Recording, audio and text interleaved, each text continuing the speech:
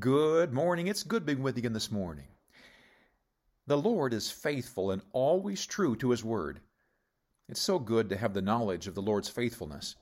It gives us encouragement during times of trial, and it comforts us when we hurt. He has said He will never leave us or forsake us. Our God has made a commitment that He will never break, simply because He is God. I noticed some interesting contrasts in Paul's last letter to Timothy. He wrote in 2 Timothy 2:12 and 13, "If we suffer, we shall also reign with Him. If we deny Him, He also will deny us. If we believe not, yet He abideth faithful. He cannot deny Himself." In a series of these contrasts, Paul sets up a wonderful truth. If we suffer, he says that we will reign with Him. Apart from Christ, where else could we receive such a hopeful promise? Those who come to put their faith in Christ during the tribulation will face some unprecedented persecution simply for following Christ.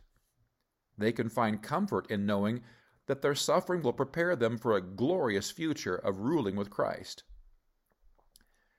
The reaction to a denial of Him here is a denial from Him there.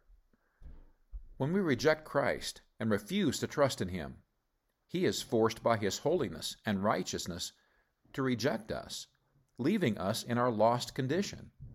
He longs for each person to trust in Him, but to remain true to His divine character, a rejection must be met with His rejection.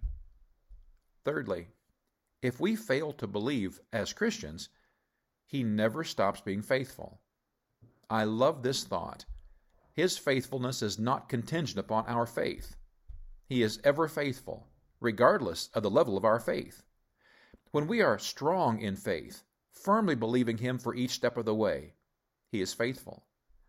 But when our faith falters, and we find ourselves unsure and wavering, He is still just as faithful. The Lord Jesus did not turn His faithfulness on and off, or change its intensity in response to our level of trust. He is always full in His faithfulness, and always will be, for He cannot deny Himself. When Paul wrote this letter to Timothy, he knew his days were numbered. 2 Timothy is the last epistle the apostle wrote before being martyred for his faith.